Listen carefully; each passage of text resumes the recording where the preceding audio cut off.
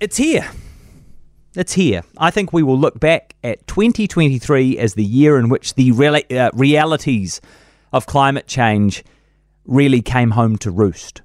The year in which, for a lot of Kiwis, it all went from being, a bit theoretical to being on the front doorstep, or the basement, or the downstairs bedrooms, or pouring down the walls. Sure, droughts have been a bit more frequent. Coromandel and Westport have been flooding. The glaciers in the South Island have been retreating for years, and the Ruapehu ski fields have had a terribly lean few winters.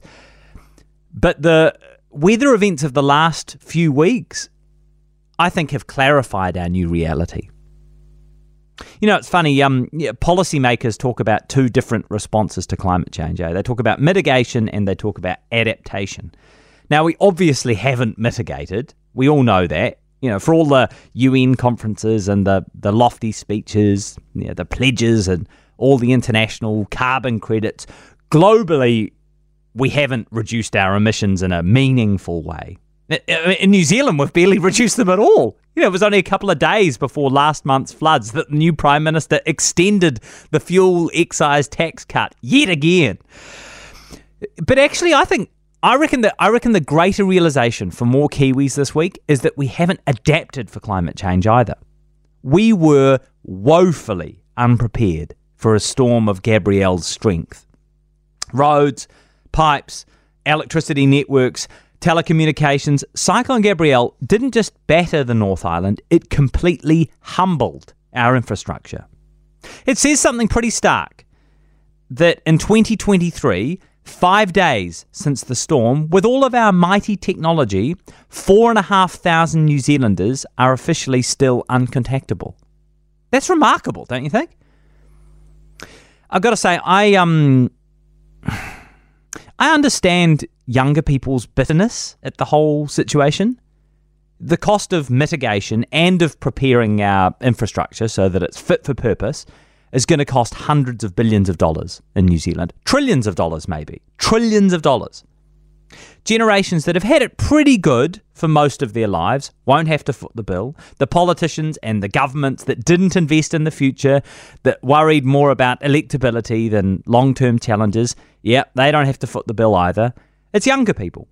It's younger people. Not only do they have to live with the destruction and disruption of climate change, they also have to pay to adapt.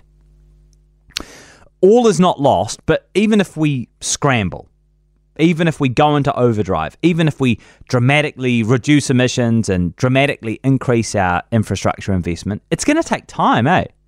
And there are some bitter realities right around the corner. Managed retreat is going to be an awfully familiar term before you know it. A friend of mine had part of their house flooded in Auckland, and they had to rip out the carpets and cut out walls and try and air out all of their things. They've had dehumidifiers going around the clock. The insurance assessors haven't even come around yet. And look, they know that in the grand scheme of things, compared to some of the communities in Tairāwhiti and Hawke's Bay, the damage does not compare.